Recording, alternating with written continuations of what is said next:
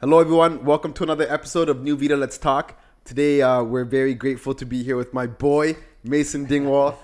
Mason, thank you for coming out, bro. And I guess you kind of want to give us a background of like who you are and what you do for the people who don't really know you. Yeah, for sure. Thanks a lot, first of all, for having me on, guys. Been looking forward to it for a while since you guys reached out to me. But yeah, I'm a strength coach. I work at Capital Strength Training Systems. Been there now for, I want to say, 5 years, maybe like 4.5, 5 years since 2018. Just work with all sorts of clients from, general pop, so just like the average Joe, to like athletes, varying levels of like amateur up to like pro and stuff like that. But Let's dive into that. What made you get into strength and conditioning? Like, let's maybe talk about like I think it was maybe you playing sports. Yes, exactly. So I was always like a big into sports growing up. Like even like in high school, like sports always took precedence over academics for me. Yeah. And always wanted to get to the next level, and whether it was hockey or rugby, like always trying to like reach that pinnacle of wherever I could get to. Like many athletes, you obviously don't get to that point, and like you come to a realization that that's not really going to be your life at some point. But there was, getting into phys ed, the phys ed program at Queens, I kind of like realized that there's another avenue for me to go to, that I can kind of stay in that like world of like athletics and sport, and that was kind of joining into the strength and conditioning program, or the yeah, I guess that was Strength conditioning. strength and conditioning program at Queens. And just like really started loving that there, and just like being able to train and like work with the athletes that like across all different sports, and kind of gave me a way to still stay like in that world that I like loved and grew up with, but just like in a different light now. Instead of like me being the center of attention, I'm there to try and help all these people reach their goals, and that's something that has made me happy to try to help all those people do that. Yeah. No, it's dope. And did you have any like injuries or anything like that, like throughout your athletic career? Yeah. So definitely. So I had when I was in high school, I had several injuries, but the major one that I had was I had like reconstructive like shoulder surgery. So I tore pretty much all of the ligaments and like tore my labrum. So going through that and rehabbing that was like something that was important to me, and like learning how to recover and like do the rehab was something that was big. But I also had several strength coaches that I worked with throughout the years when I was in high school. I had like ones with team trainers whenever I was playing like AAA hockey. We had those experiences, and then also I worked with a personal trainer a little bit on two separate occasions. One when I was like 16, and then one when I was 17. So I had experiences like with strength and conditioning, and like I obviously really enjoyed it. And stuff that I liked and stuff that I didn't like from the coaches, and like some of those experiences are actually stuff that I've pulled information from for today when I'm coaching. Like I think back to stuff that I liked and didn't like from the coaches that I had like back in the day. Yeah. Because like a lot of the people that I train now are high school students, whether they're like athletes or hockey players or volleyball players. But yeah, so like I've had like that kind of experience, but I don't think lots of people really work with personal trainers and strength coaches in high school. They don't have like the opportunity to. So that was something that also kind of like got me into it and got the ball rolling kind of early on. Yeah. And then I know like maybe not a lot of people know this, but like the strength and conditioning program at Queens, like you had to apply for it, right? It was a process. It was something like you had to be like what, right? Like a resume, or like what did you have to do again? Yeah, there was, I mean, it's been some years now, but Yeah. I'm pretty sure it was like you had to write like a cover letter and a resume. Yeah. And I'm not really like a huge writer, but and like I think my resume probably like looked like trash or something. Yeah. Like I just put down like like played high level sports, like yada yada, worked some camp counselor shitty job. But obviously, when I sent that in, he obviously wasn't impressed, so I actually got passed over. But that's what I love though, that story. Into the internship program. And I was pretty upset about it at the time. Like it was something that I was really interested in doing, and like without that, I was like kind of realizing like fuck, like I'm kind of lost. Like if I don't have this like program to go into that I really wanted to do, so I decided that I would actually just go and talk to the head strength coach personally, just to kind of be like, look, man, like I know like there was something that I didn't like maybe include or something you didn't like in my cover letter or resume, but like if you just give me a chance, like I promise I'll be like one of your best interns. Like I'll work really hard. Like I'm really passionate about this like field and I really want to get into it. And luckily, Colin is his name. He gave me a chance on it, and like I worked my butt off while I was there, and I really enjoyed it. And like, thankfully to him, like I wouldn't be like where I am today if he didn't like accept me into that program, because I probably would have just. But like if it wasn't for your drive walk. too, right? Like a lot of people, they get declined, and it's just like, okay, like what now? You know what I mean? But I love the fact that I remember even talking to you during those times, and like you just did not take no for an answer. Yeah. You know what I mean? But that's so important though when it comes to like building like and following your dreams in your heart, right? I want to ask that is like saying no to someone, especially like when you want to be where you're at. Like, what, like how'd that feel? Like when he said like he didn't want you at first, and you had to kind of like say, "This is me." Like I need to be here. I was kind of like, honestly, I was kind of mad. Yeah. Because I was like, man, like I know some of the other people, like not putting anybody else down, but like I was like, I know some of the people that are like have applied, and I was like, I know that I would be like top candidate, better than them, or like I don't know if that sounds like bad to say, but like it was more just like I knew that I really wanted to be there, and that like I was gonna have to like prove to him somehow that like to get me in. Like I don't know. He honestly said he told me that nobody had ever came up to him and said that before, so that was part of the reason. And he was like, yeah, he's like, well, I had to do another part still. Like it wasn't even like that wasn't even the acceptance. It was like I had to do another interview after that. So it was like that was the initial step. I got cut before the like initial even first step. Jordan over here. Eh? Yeah, exactly. So I didn't even get into the interview, and then so he's like, okay, like he's like, I appreciate you coming and like, you know,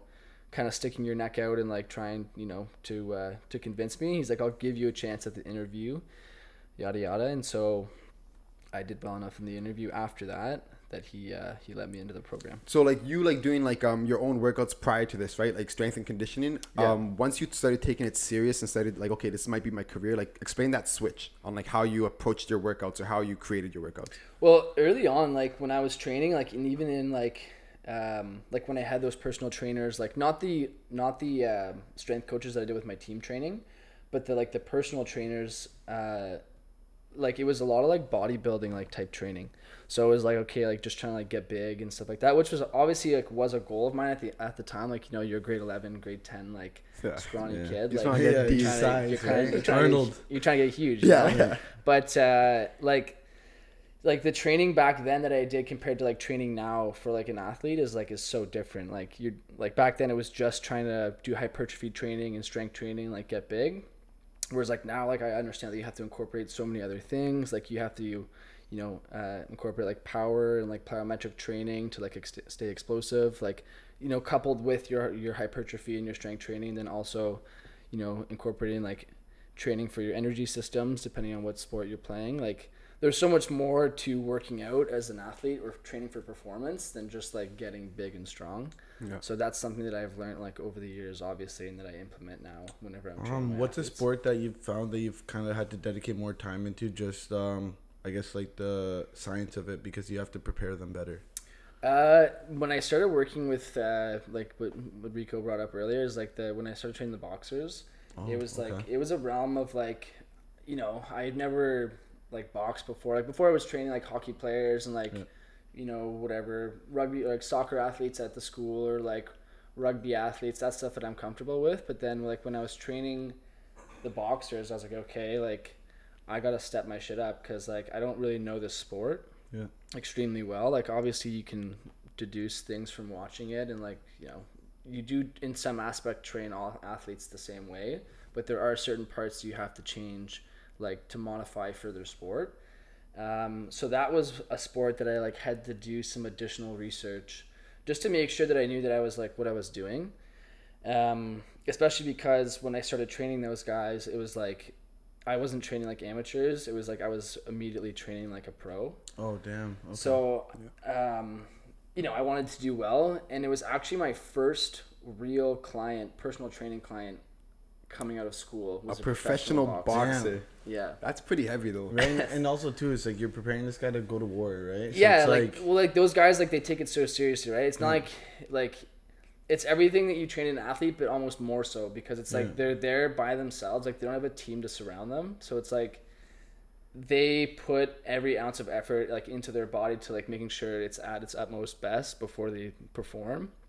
Because if you don't, like you're like to a lesser extent, like your life's on the line. You know, like you're boxing, like you're kind of in there, you know, fighting to the death almost. Like you get knocked out cold if you're not prepared, right? So that was something that I was like stressed training them, and like I made sure to do some like additional research and whatever. It's probably a tough balance, because I feel like a boxer, like your cardio has to be up, but then your power has to be up. So like it's like there's a lot of that too, and like you also like, I mean, it depends on the fighter, right? So it's like if some guy already has really good cardio and that's one of his strengths, then it's okay. We can focus on other things.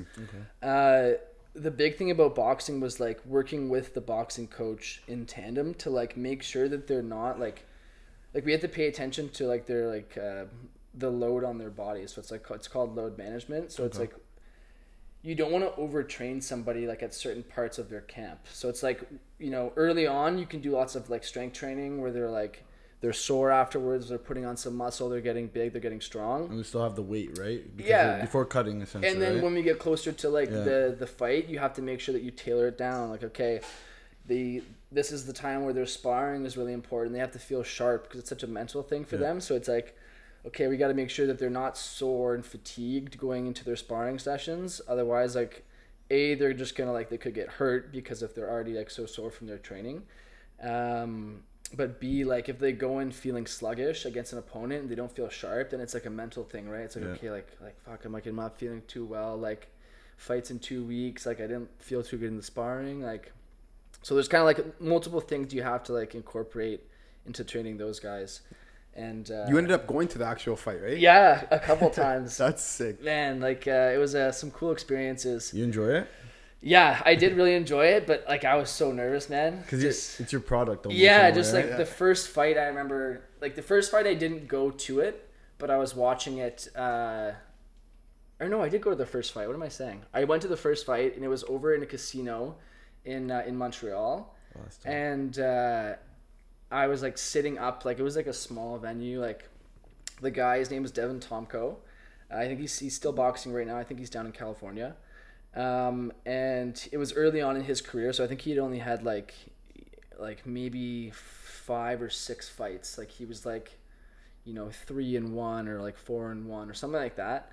And he was fighting against a guy that was like way the guy he was fighting was heavily favored over Devin. Yeah, season, like he had his fights. He was like an up and coming guy, like he was good. Like, do you know where he's from? What's up? Do you know where he's from? I can't remember. I'm assuming I'm pretty sure he was French because we were out in Montreal. Devin Tomko is from, he's from, I want to say Selkirk. Where's that? Manitoba. No way. Okay. Yeah, so like just south. I'm pretty sure it was Selkirk, and just south of like Winnipeg. Okay. A guy that kind of came from nothing, like whatever. And funny enough, he actually was a guy that he used to weigh. Not while I was training him, but he used to weigh like 300 pounds, and he cut all the way down. Like he was fighting at like David Goggins. He was fighting at like 170 or something. That's that. crazy, what? Or like 180. Could you see the like? I guess his body, did it like take damage from like transferring from like 300 all the way down there? Yeah, you can tell he had some areas. Yeah. So like I mean, you can tell that he's got he was bigger at one point. But anyways, yeah, when I was there, like in the crowd, like. My palms were sweating, like my fucking pits were sweating, my ass cheeks were sweating. Like, dude, I was so nervous watching. Like, it felt like I was like about to go fight somebody, but like I was just watching him fight. And the whole thing, the game plan, that's also part of the thing that with the training is like depending on who they're fighting or like what their strengths are, like we might be like put more emphasis on something more than other things. So for him, the guy that he was fighting was like fast, explosive, whatever, and Devin's more of like a grinder, so like he kind of would like he can like absorb a lot of punches, and like his thing, like the plan to victory was to kind of like let the guy kind of almost like punch himself out a little bit early on and then like grind out and like win the later rounds and like have his cardio be the thing that gets him the win. And so pretty much to a T, like that's what happened is early on the guy was kind of landing some punches, doing well. And then Devin started to gain some momentum, like in the middle rounds, and then like towards the end, like his cardio just like put him over the top of the other guy. So like it was honestly like an ideal scenario. Whether or not it was obviously not like him winning that fight is like, I don't know, 15% me, maybe less. I don't know. Maybe it's all more. him. It's all him. Yeah, though. but it's like I was gonna ask you that too. Like that relationship, like the strength conditioning coach and the athlete, that's an important relationship. Like he has to trust you, and you have to trust him. Like kind of like I guess like maybe talk about the importance of that. Yeah, like those guys for sure, you have to gain their trust. Like especially early on, like they didn't really know who I was, right? So, like being able to like get him to buy into what I'm doing is like something that's important with all athletes, not just boxers. But like if the athlete understands like why you're doing something and like what you're doing, like the intent is going to be more like the intent is going to be there for them as athletes, which is like there's a lot of strength coaches that talk about that, but like you want your athlete to understand like why you're doing what you're doing. At least that's the way that I like to do it. Like instead of just saying like, oh, this is my way, like, and this is like we're doing it. I like to explain to my athletes why we're doing stuff so that they kind of feel like involved and understand like the methodology behind what we're doing. Yeah. And I find that produces like better results across, whether it's a personal training client or if it's like a whole team. I find that those like that's really important is to get your guys to know like why they're doing what they're doing so they buy in and they trust. Having a relationship with your athletes, how big is that for you? Huge. Like, again, it's the buy-in thing, right? Like if your athletes feel like they care about you, I feel like it's that relationship is stronger and the buy-in is better, and like they're gonna be more like focused in your training and like understand what's going on. So like I put a lot of emphasis on like athlete and coach relationship, and like I try my best to go, whether it's like go watching fights or watching hockey games or like doing whatever, or just like like if I see that they do something, they post it on Instagram, like I reply and be like, like good job, like whatever.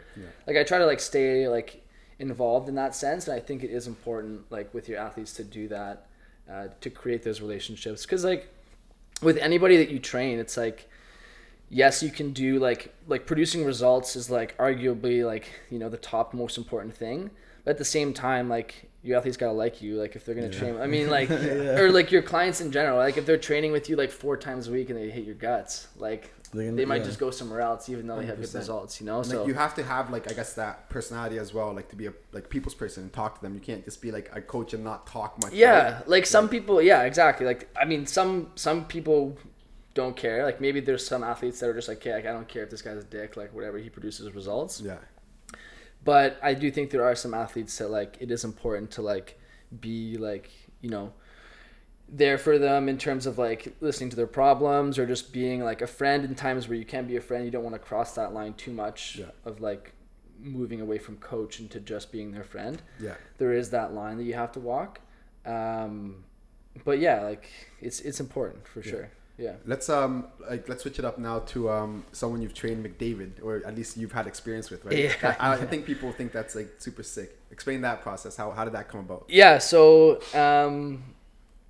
I was just an intern, so I wasn't actually like fully training McDavid. We'll set that aside right away. Okay, I was an intern. But when I was coming off of a 3rd year at Queens, there was a guy that came by. His name was Lucas, and so he gave us a presentation just kind of talking about what he did at this place down in Toronto, which was called Gary Roberts High Performance Training. And so they are one of the programs that like trains like a lot of like NHL players, and so obviously like that piqued my interest early, like fairly quickly when I heard he was coming.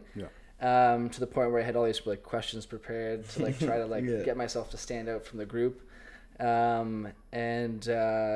was super interested to go down because they took 2 interns every year to do this. Like just 2 from Queens or 2 from all? 2 from like all over, like that program, like Gary Robertson program, right? 2 from like all of Canada, North America, like whoever wants to apply. Damn, that's wild. So they came through and they did a presentation, and then afterwards they said, okay, like we have 2 intern positions, like this is the first step to do, like yada yada.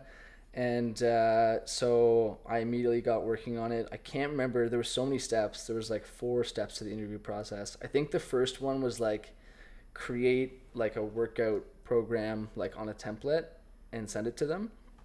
And if that was good, then it was like, okay, now send a video of you training somebody, like training the program that you created, and like talking out all the cues and like explaining the workout. Like you had to be like, you know, be very verbal. Yeah. Okay. And like I was, you know, it was also like weird, like editing a video. Like I don't even know how to fucking do that. Like, so I was like scrambling, like trying to make this video. But then there was that.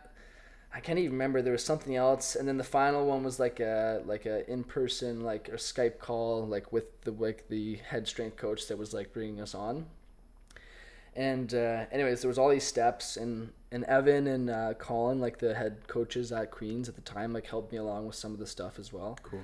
And so I managed, luckily, to get through to the last step, which was to go down to Toronto and like coach them in person. So coach the 2 head strength coaches. Oh wow! No Damn, way. Of the program in person. That must have been stressful leading up to that. It was very stressful. So there was me and another guy from Queens that went down together, and then there was I think 2 other applicants, and we drove down. I think it was like, I want to say it was on a Saturday or something like that, and we had to drive down to Toronto from Kingston. And luckily my roommate at the time had a car, so he let me borrow it. And we left at like 7 a.m. You know, we got some coffees, we got some Timmies. We were driving down the road, like we're not paying attention. There's nobody on the road on the highway on Saturday morning at like 7. So we're driving down, we're just chit-chatting. You know, we're on a timeline because we have to get there. I want to say for like, maybe it was like noon or something like that is when we're supposed to go. And on the way down, all I see in my rear view is some sirens. And I'm like, oh crap. And so I look down at the speedometer. How fast like, were you going? Oh shit, I'm going 140 right now. And I didn't even realize my roommate's car doesn't have cruise control. So I was just like, we were talking, there's nobody on the road, like whatever. Just flying. So I'm like, fuck, okay. So I get pulled over, on the way down to this thing. It was like, you know, $400 ticket. You're going 40 over.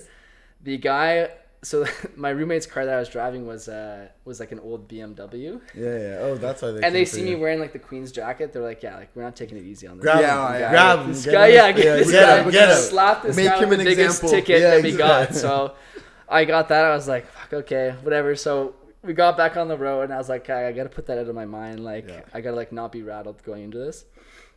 Anyways, we got there. We, you know, one at a time, like we're coaching them through this. And yeah, I managed to do well enough that they liked me. And I remember them calling me.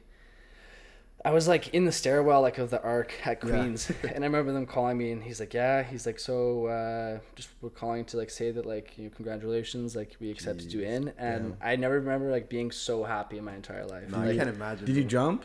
Did you have a little jump? Yay! Little jump, yeah. No, but I remember like I was just like, what the fuck, like as if I actually got this. Like I just remember being so like elated and like excited, and like I was just laughing. I was like, no, I was like, thank you so much. Like you won't regret this. Like, you know, kind of the same stuff that I was saying to Colin when he let me go through to the program, and so then a couple months went by. I went down, and it was a very challenging internship. They expected a lot out of us as interns, as they should, because, you know, we're training the top end NHL, some of the top end NHL players in the world. So they obviously expected a lot from us. It was a grind. We wake up at like 6 a.m. every morning, like go and, you know, get some stuff set up. We had to do some kind of like some shitty duties. Yeah. But that came along with the job. Like, you know, you get to experience, like help train McDavid and stuff like that. But you also have to like, you know, clean up after. You got to clean up after them and like make sure like their dressing room is set up well, and like there was all those kind of little duties and stuff we had to do. But there was like I mean, I don't want to like name drop, but if you want me to, so we had like there was like McDavid, Scheifele, Stamkos, there was the Tanev brothers, Matthew Tkachuk. Mike Smith. I'm missing some names here. There was like Chris Tierney at the time. Bunch of heavies. Phil Kessel came through. No way. What the fuck? He came through only for the last month because he just won the Stanley Cup with the Penguins, so that he was doing his Phil Kessel thing. So when you for a couple months, when you first have these athletes come in, you know what I mean? Like as a young guy, like are you like starstruck? Are you like, okay, I'm ready for this? Are you like, okay, what? Like what are you thinking, bro? So before we even met any of them, the head strength coaches said to us, they said don't be fanboys. Yeah, you like, can't. Yeah, like you can't do that. Which that was never my plan. Like, you know, you don't want to be like that. Immediately kind of ruins a relationship if you go in and you're like, oh my god, I can't believe it's like, oh my god, you know what I mean? Like then they're immediately not going to respect you anymore. Yeah. So it's like trying to hold some of it in. In terms of McDavid, I actually played against him like for a couple of years growing up because he was so good that he played 2 years up in the age group. So I actually played against McDavid a little bit. So it was cool to meet him, but at the same time I was like, I've already played against you. I know, yeah. Kind of I knew you kind of thing. Yeah, so like that was kind of like what that was, but Steven Stamkos was the guy that I was like the most, because like when I was like maybe like 13 or whatever, like he was like the star in the NHL and like he was like, you know, unreal on the World Junior team, Team Canada. So like meeting him, I was like, okay, like sticking out my hand, like, you know, it's kind of shaking to like to shake his hand, but no, like it was good. And like after like the first like 2-3 days, like then I was like, okay, like I'm settled in now, like, you know, all that kind of like starstruckness is kind of like passed over. And then I was like, okay, like let's just try to learn and do the best that I can at this program. And like we were like very fortunate, like it was like, you know, the stuff that was offered to us there just as like interns, like there was a personal chef that was there that cooked meals for everybody, breakfast, lunch, and dinner, and like we were included in that. So every morning, like we'd go, there'd be a chef there cooking for us, and like it was crazy, man. Like it was a real experience of like living like a true like top end like pro athlete. Like obviously I didn't do any of the training, but like in terms of coaching and like working with them in that sense, like it was probably opened your eyes and made things feel like a reality. Like, okay, like I'm actually doing this. Right? Yeah, like it was like, okay, like I could actually like do like make something of this, and like knowing that was going to be on my resume was like very important. And like the biggest thing that I got out of it was just like the confidence to like train anybody, because it was like, okay, like I've already trained the top athletes, so it's like going to see anybody else, it was like, okay, well I've done this before. Like obviously I still get like nervous and stuff to train new people all the time, but like just knowing, okay, like I've already done that, so it's like I had the confidence to like pretty much do anything afterwards. That's kind of the biggest takeaway that I had from that. What's the difference in training like a high caliber athlete like that and then let's say the average Joe? Like program wise, or even to how much effort you have to, or even talking to them, right? Like going back to like that athlete trainer mindset, like how much more do you have to invest in that? Honestly, like they're more similar than like to each other than you'd think. Yeah. Like, because just because somebody is like doesn't have like elite level like athleticism doesn't mean that they don't train as hard in the gym as some other people. Like obviously on average a pro athlete will work out harder and be more involved than your average Joe, but like I mean the biggest difference is just like the care that they put into their body, because it's like they know that like their body is their job, is their life, so it's like they definitely put a little bit more intent into it. But like I've got some personal training clients that like, you know, they just work a 9-to-5 job, but like they come in, they grind, Monsters, they want to like hit PRs, like they want to, you know, tailor their diet to like get better. So it's like you'd be surprised at the difference between some clients and pro athletes. However, on average, for sure, a pro athlete is going to be more dialed into everything and like want to, you know, get every advantage that he can over the opposition. But yeah, like and even like working there and training with those guys, like some of them are more into it than others though. Like McDavid, obviously, like he was like the ultra like focused like all the time. Like I've never trained a guy that's like more focused and like hardworking than him. Like he was like literally takes everything super seriously. You know, rarely goofs around. Like he's in there like focused the entire time while he's training. And he was actually a really nice guy too. He would McDavid would ask me, like, I was playing rugby down in Toronto, like, and he would ask me about my how'd your game go on the weekend, like Sick. yada yada. And like some of sick. the athletes there, like, you're an intern, they don't care about you quite as much, which I don't blame them. You're not as important, like whatever. But some of the guys there were like treat you differently than others, but he was one of the good guys for sure in terms of that. Did you have any freaks? I really want to, like, any freaks who like they just train amazingly but have like the worst, like, I guess, like, diet or even to just like showing up. They just like they show up around. They just show up to do whatever they want, but like they actually perform. You know what I mean? Those freaks. So that's, you do get those people like training like pro athletes. There are some of those guys that are just like natural and have managed to get to where they're at, like on their their physique and like their natural abilities. There's definitely guys like that.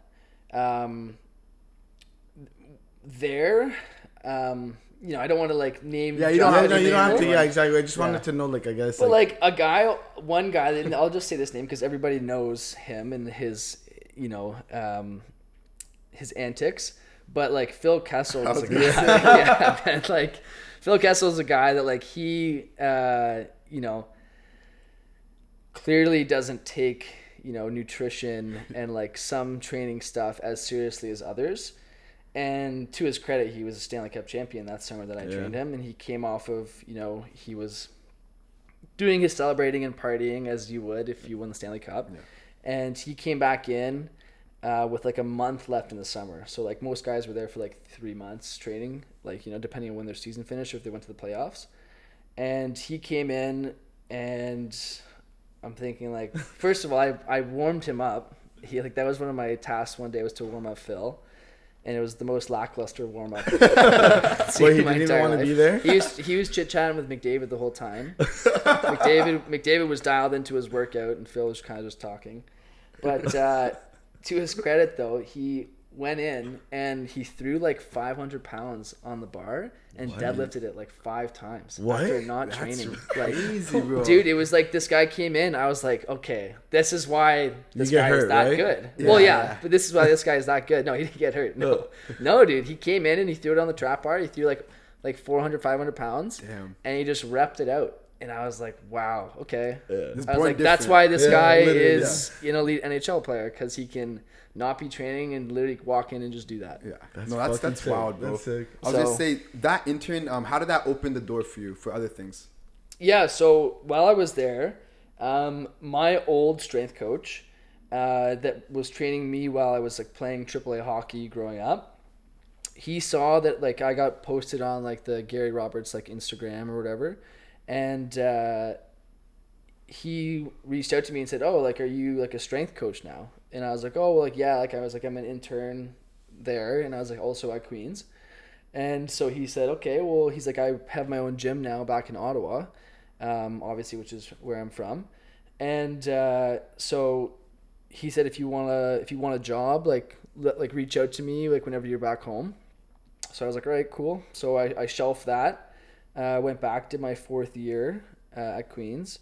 I reached back out to Gary Roberts to see what was going on there and if they wanted to like take me on as a coach or whatnot.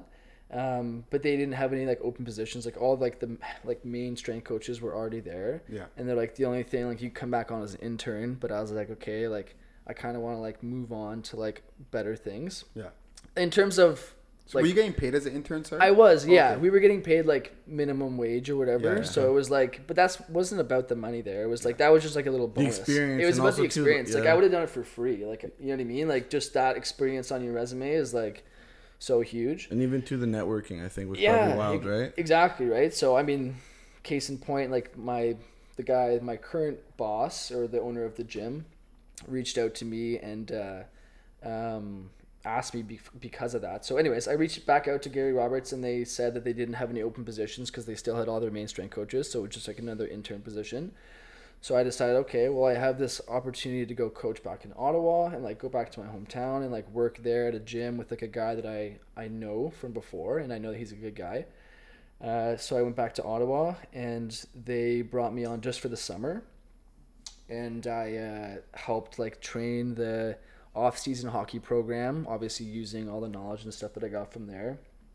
And they liked me well enough that I went back and did one more semester at school. Yeah. I kind of did like a half year in fifth year. And they said, okay, well, when you come back from your last semester, like, why don't you come back on full time? Like, you did, like, you know, we loved you over the summer. Like, you did super well. Like, we thought, like, you meshed well with us. So after my one semester, I came back. The first day that I walked back in was when that boxer walked in. Oh, yeah. I literally came in my first day back as, like, the full-time coach. Here, this is what you get. And I walked in, and there was this guy in the or I was going to meet Nick, who's, like, the owner, and just talk about like what I was going to be doing.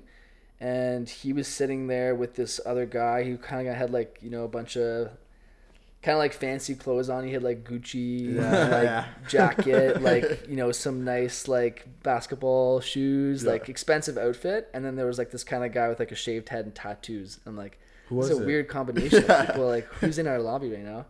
I went in, and so Nick goes, oh, hey, like, this guy could actually take on you as a client. He's just starting back up. And so I'm like, oh, hey, like, what's up? Like, I'm Mason.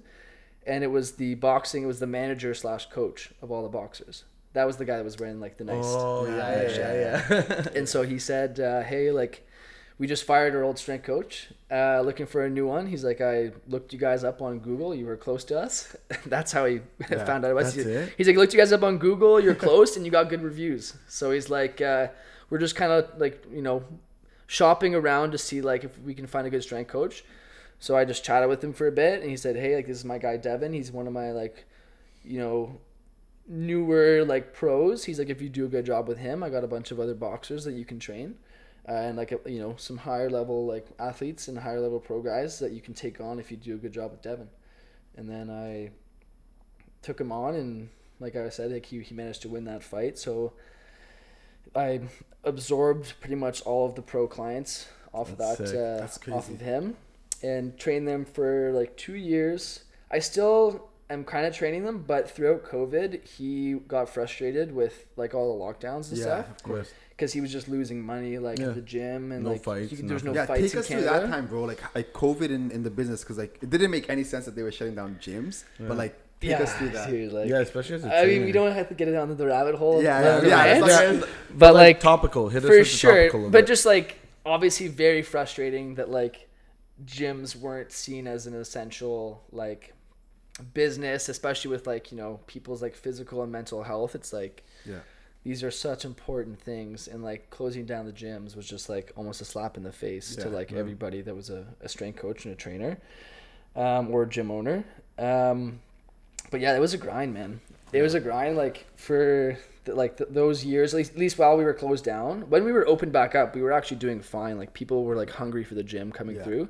But the months that it was closed, it was like, you know, you're getting your CERB, which is like, at the time, like I had just bought that house. So like I had a lot of payments and stuff to hit. So like I felt like I was just trying to keep my head above water in terms of like money and financial stuff. But it was like doing like virtual workouts, like you got like the camera set up, and you're like, you know, you're doing the work. It's all right, like 30 seconds of high knees, like kind of felt like you were like a 90s like you know, one of those DVDs where they put it like the 90s like trainers in the tight outfits. That's kind of what it felt like, and I was like, okay, this is not what I signed up for. Like, the hell is this? Right? You almost try to do a new job, like after seeing it all, and you're like, fuck it, I don't want to do this no more. Like, no, man, I honestly never thought that. Really? I was grinding. I was grinding it out. Like I was like, you know, behind closed doors doing personal training out of my basement with like some clients. Bad man. And lock him up. Yeah, breaking the rules. Just fucking locking up, dude. But was doing that, and then like I was selling people programs. So like, say you were like at home and you had like, you know, you had a set of dumbbells and you had a exercise band and you had a med ball. Like those are your 3 pieces of equipment. Yeah. So I'd be like, all right, I'll make you a program that like works around the equipment that you have at your house. That's dope. And like that was how like I was getting through that, is selling programs to people to do at home, because nobody had anything to do. So it was like, they're at home, you know, they're after the first like month or two, they're like, okay, like I just feeling myself getting fat. Like the kind of early on cool part of the pandemic of just being able to stay home and play video games and watch TV is like kind of starting to like wear off a little bit. So yeah, I was just trying to keep my head above water by like selling programs to people to train at home, and like the virtual stuff was not actually to make any money personally. That was to keep our members happy and keep the gym, like the doors open, because like some people were nice enough to continue paying their memberships to like help us out. Like luckily as a small business, like you're not in one of those big box gyms, like people know us personally, so they didn't want the gym to close down. And like we had some clients that we were fortunate enough to like they would continue paying their memberships. So to like to give them a service, we would do like online workouts. It would be like a 30-minute long, like I'm doing the workout with you while you're doing it, so we're doing it together, and I'm like counting out the reps and stuff. So that was a different experience, but it was worth it in the end because like the gym doors stayed open, and then we almost gained more people throughout the pandemic because we were doing all that stuff to like stay relevant, and like we were posting all the time.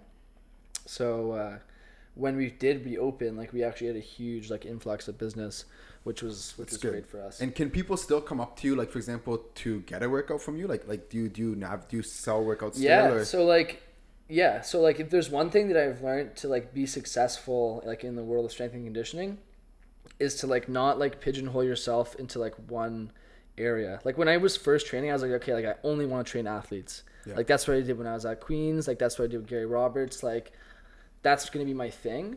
But I learned like early on, like as a young strength coach, like you kind of have to take like whatever's given to you. So it's like, you know, if you get a 60-year-old mom that, you know, had just had like a knee surgery or something like that, like, yeah, that's outside of your usual realm of stuff that you've been training, but like you got to take that on because the money pays the same as any other client. So it's like, you know, like if you want to like be successful and make money, you got to get your hands in like all the other pots. Yeah. So like you were saying, I do like, yeah, like like if anybody came up to me, if Coco comes up to me and he's like, oh, I want a program, then I'm like, yep, I would, we'd set up like a FaceTime or a chat. We'd talk about your goals. We talked about where you're training. So like, you'd be like, okay, I'm working at a Good Life. I got a Good Life membership. I'll be like, okay, like how many days a week do you want to train? 2, 3, whatever. What are your goals? Okay, well, you want to get bigger upper body? Like, yeah, he needs it. All in, yeah, like we, no, he's looking good over there. He's looking good, dude. Wait, maybe I'll start working on Mason and watch. I'll leave you behind in the dust. No, but like I'm so like when I sell the programs online, like I know some people that just have like the kind of like the general programs towards anybody that they kind of send off. Like I like to do it a little bit more like individualized and personalized program. Which takes me a little bit more time and will cost a little bit more money than somebody just buying like a $20 shitty program, online. But all the people that I've done it with like have gotten results, so I know that it works. Yeah. But yeah, like anybody that wants to buy a program off of me can buy one, and like I'm not partial. I want my general pop clients to do as well and like hit their goals just as much as I want my athletes to like, hit their goals and make their team or do whatever. Like I approach them all the same. Are there apps that you're using to like one, facilitate your athletes, and then two, like provide these programs for them? We do. So we at the gym we have one that we use like as the gym. It's called Conduct, and we have like it's an app that like you can buy a program. I input it on the back end, and then there's like the videos. So like say you have your exercises. There's like your back squat or something like that. You'll click on it and like it'll show you like the cues. So it'll be like, okay, like stay tight through your core, brace, like pull your shoulders back, like don't fold in half, like stay upright. Like it has your cues and stuff to do. So people that are new with training, we kind of like push them towards that because it's like, okay, like I'm not going to be there to coach you to make sure you're doing it safely. Like you should probably have some videos. If it's someone that's a little bit more experienced or that has like trained before, then because that's a little bit more of an expensive option because you have to pay to be like, like a user on the app. Like a member? Okay. Yeah, so it's a little more expensive. So if you go off where you just go like a paper program, so it's just like I just make it on a PDF or like on Excel and I just like send it off to you. And then like I'm pretty accessible because I don't have like millions of clients like some of the coaches. Not yet. Like yeah. So they'll be like, okay, like I'll be like, I know that you don't know this exercise, so I'll send a video of me doing it and explaining it. But for like the very generic exercises like push-ups, like I'm not gonna send like a video explaining how to do push-ups, like how to do push-ups. How important has technology been with strength and conditioning? It's been good. Like in terms of training itself, or in terms of like the economic in terms side? of training itself. Okay, yeah. So so when I started at Capital, I had just come off using at Queens. We had this piece of equipment called GymAware that like tracks the velocity of your lifts. Mm-hmm. So that was a whole new so like if I'm laying down doing a bench press, you track how fast it's coming off. Yeah, so like how many meters per second it's getting moved. Yeah. And so like we train people like frequently within a range. So it's like, yeah, so the one that at Queens would have like a little strap that was hooked onto a block, and it would just like how fast the cord was getting pulled would measure like the speed. But the ones that we use at Capital are hooked up via Bluetooth. And so like they have like an algorithm, that's way above my head, that measures how fast like the band is being moved on the bar or on your body. And when we're doing, for example, like I wouldn't use that training like your everyday person. Like they don't need to track the velocity of their lifts. Like it's not important. Would that be for like a football player with like like burst where they want to for sure. So when we're doing like explosive training or like power, like power training, we incorporate it then, and we actually do incorporate it as well sometimes with our strength work. But it's important for a couple reasons. It like gives you like a viable like range, like to be like, okay, I don't have to argue with my athletes. Say we're doing like a speed day, and I'm training like 16-year-old boys. They just want to lift heavy. Like that's all they want to do. It's 16-year-old boys, ego, like they're just trying to get huge, lift heavier. But I'll be like, look, like we're trying to do speed squats today, and you have to hit a range of 0.8 meters per second to 1 meter per second. Like you're down here at 0.45, like you're way too slow. So it takes out that like that guessing of like, is it moving fast enough? Are we training the right, things that we want to train? So it takes that out of the question because you literally have it measured. And then on the other side of things, it like pushes athletes to have more intent, because it's like every rep, like if you do, say you're doing like a squat and you just kind of come down, you come up slowly, versus if you came down and exploded up from the bottom, like that intent on the rep is going to produce more results than if you were just going through the motions throughout a rep. So like every rep isn't the same. If you have more intent on one rep than another one, it can produce more results. So if you're measuring, say you have the push band on the bar, it's hooked up to an iPod and it has like the speed. So every rep that you do, it pops up the speed in front of your eyes. So if you have a shitty rep, you look up and you go like, dang, that was slow. Like I got to step it up. So it's like, say you're training a team of 20 athletes, you can't be over everybody's shoulder the whole time telling them to go faster, go harder. Yeah. It has an automatic feedback right away to kind of push these guys to go like a little bit harder. And like in some studies, like they've done studies on it, like people will do the same program, same like strength conditioning program with no velocity monitors, and they'll have the other people doing the same program, like same reps, same everything, same weights, with the velocity monitors. And because they have that extra intent of pushing harder on each rep, they produce more results in like power, speed, and strength. Yeah. So it's like those advances in technology have for sure like made an impact in training. The numbers don't lie. Yeah. The numbers don't lie. There's studies on it, and like that's the thing about strength and conditioning is like you have to stay on top of these like new methods, because it's only like it's as a science it's only been around for like I don't even know, like 20 years maybe. Like how much research are you doing then, right? Like how much on top of it do you have to be to actually be like a great coach, right? Yeah, you have to stay with it. Like don't get me wrong, I'm not like studying like stuff every single day, like but like if you hear about new concepts, like then it's like, okay, like I'm gonna look into this. Like I'm not like always like researching and doing stuff all the time, but if say for example when I first came over to Capital, that was just like starting. So I came over from like at Queens, we had like one of the tester schools, like we were just testing it. So when I went over to Capital, I said, hey, like we should get something like this. Like it was really effective. And me and Nick like looked into it together, and like we researched the best way to approach it and like how to implement it into the training. And that's kind of like what you do. So it's like if you hear about a new method, then like it's like, okay, like let's do our due diligence on this. Like you don't want to just see something on Instagram and be like, okay, like that must be real. Like obviously you gotta you gotta look into it, right, and research it and see if there's studies done on it. And then at that point you test it out. Usually we test it out on ourselves first. Okay, like how does this feel? Do we like this? Is this going to work in a group setting? And then we implement it after that kind of thing. I was gonna say, how important has physical activity been for you personally, like for your mental health and your physical health, and your overall like well-being? Like I know we had Bob Ross shoved down our throat, like exercise is so important. Everyone at Queens will know what I'm talking about, but like, how important has it been for you, bro? Super important, man. Like, like you said, like physical and mental health, like those go hand in hand in my opinion.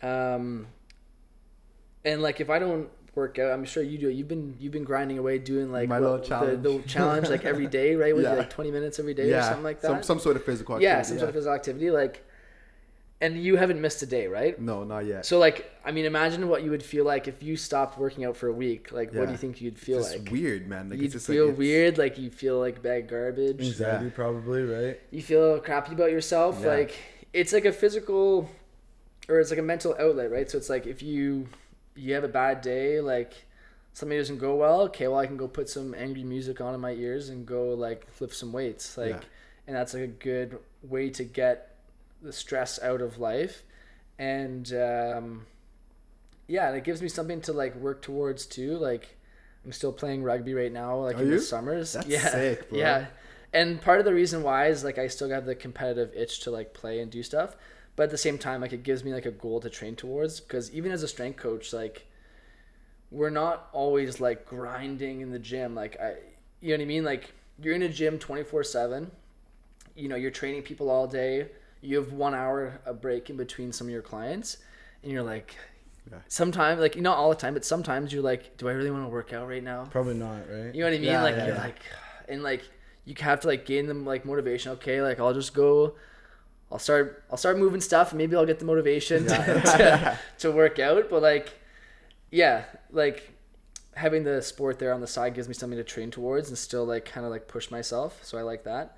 But without physical activity, like you just feel crappy, right? Do you think you're more credible, especially to like your clients, that like you keep yourself in physical shape, you're playing a sport, you know what I mean? Like they kind of can reflect whatever you put on them is the same thing you interpret in your own life, and you're getting results, obviously. Yeah, I do think that's important. Like me personally, to like have your athletes or your clients like see that you are doing that on yourself. Like, if you walked in to see a strength coach like that was out of shape, like you might question their methods a little bit, right? Or like I remember sorry to interrupt you, but like a coach at Good Life in London, Ontario, outside with a cigarette smoking, bro, a personal trainer, and it was just like continue. No, like, no. And what did you think when you saw that? I was just like, bro, like what's this guy doing? Would you want to be coached by that? And he was there advocating like the health and this, and like he's like a little chubby smoking outside. It's just, it didn't make sense. You know what I mean?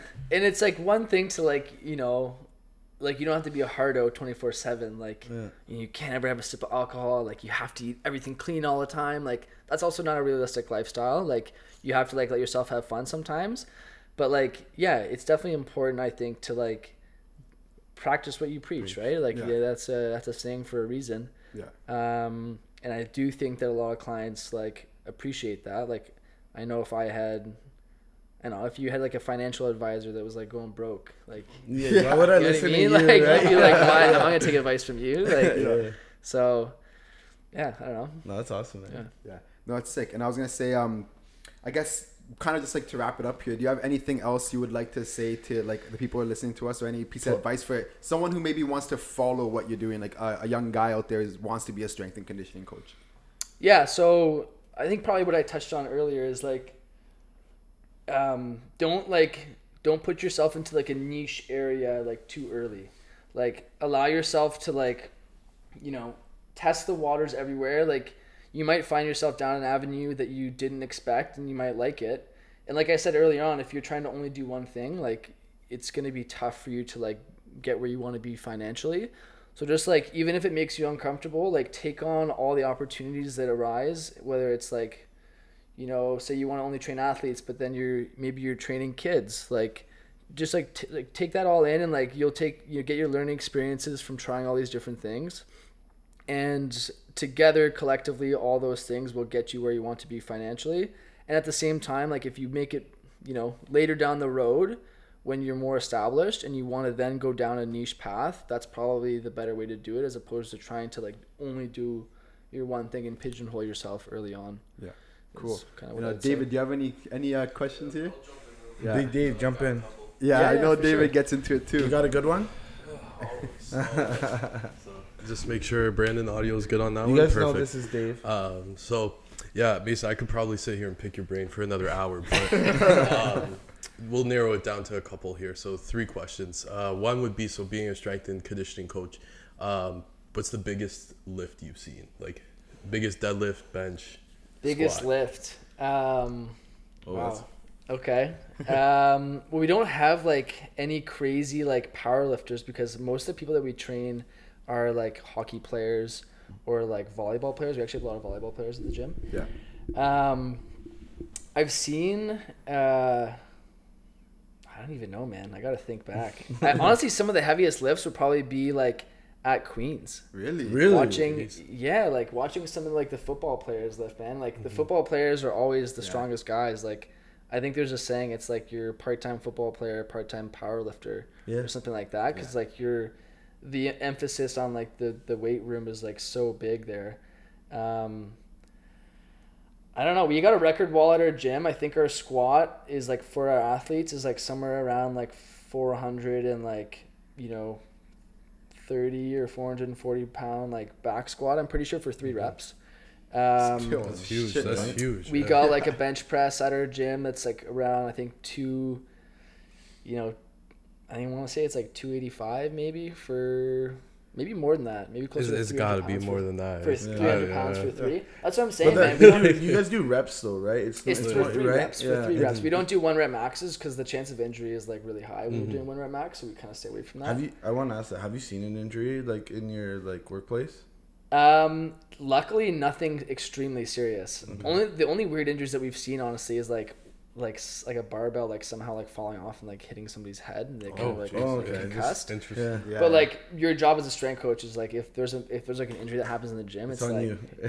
you probably weren't doing something. Obviously things happen, like if you're training 20 people at once, you can't have eyes all over the place, but like you should be aware. I know that's a hard question. Yeah, we don't have any like crazy heavy lifters at the gym. Like we definitely have some people that have deadlifted like around 500 pounds or whatnot, but like we don't have any like crazy lifters at Capital, at least anyways. But So then the next one is, with the experience, especially at the Gary Roberts program there, did you ever have an athlete just be like, fuck off, I'm not going to deal with you? Like, give me one of the actual guys. Like, I'm not dealing with an intern. No, we didn't actually have that there. But I'm sure that it's happened before with some coaches, but luckily nobody was like that. I mean, maybe there's some people that they just wouldn't come to me for help and they would just go to somebody else. Like, for example, like when we were there, like Stamkos, he's been there for the longest.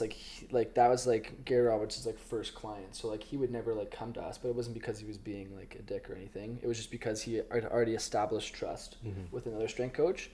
But no, I didn't have any of those guys like outright like be like an asshole to me. Or anything like that. no belittling in the environment. Like they were all very open to like we're dealing with professionals. They were, and like you know what I mean. Like I like to think a little bit maybe it was just because of the way I approached some stuff, but no, those guys were all like they were good guys. Like nobody like belittled us. None of the athletes belittled us while we were there. No. Cool. And then last one is we're doubling down on Phil the Thrill again there. So the chef in house, everything, like was he actually eating meal plans with you guys, or like is his diet that bad? Like so, you ever see him with a hot dog or anything? So that summer was actually the summer of the hot dog and the Stanley Cup. You guys remember that? Yes, I do. You remember that one? So that was that summer, and Gary is a guy that really preaches like health and like total wellness of the body.